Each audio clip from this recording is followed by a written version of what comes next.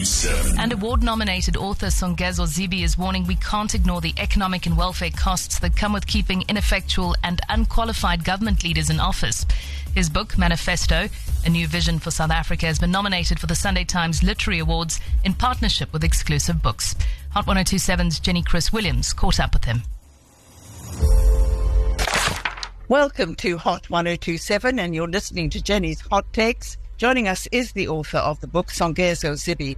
And Songezo, you actually say in the book that you're merely suggesting that when there are too few people with professional experience among MPs, for instance, members of provincial legislatures and municipal councils, which we're experiencing now, you end up with problems.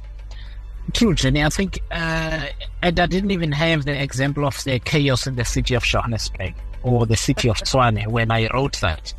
But that subsequently became true. The mayor of Johannesburg, for instance, is not the kind of person that should be mayor, because I think even with the best of intention, he really struggles with his job.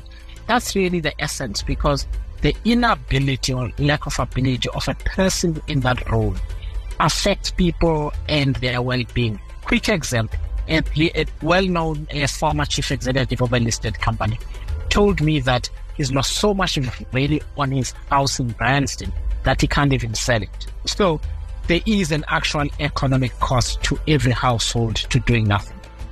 You are listening to Songezo Zibi, and he's talking about his manifesto, which in my opinion, many people, many South Africans should be reading at the moment, because it's a clarion call, but it's also a very positive book. Hot 1027.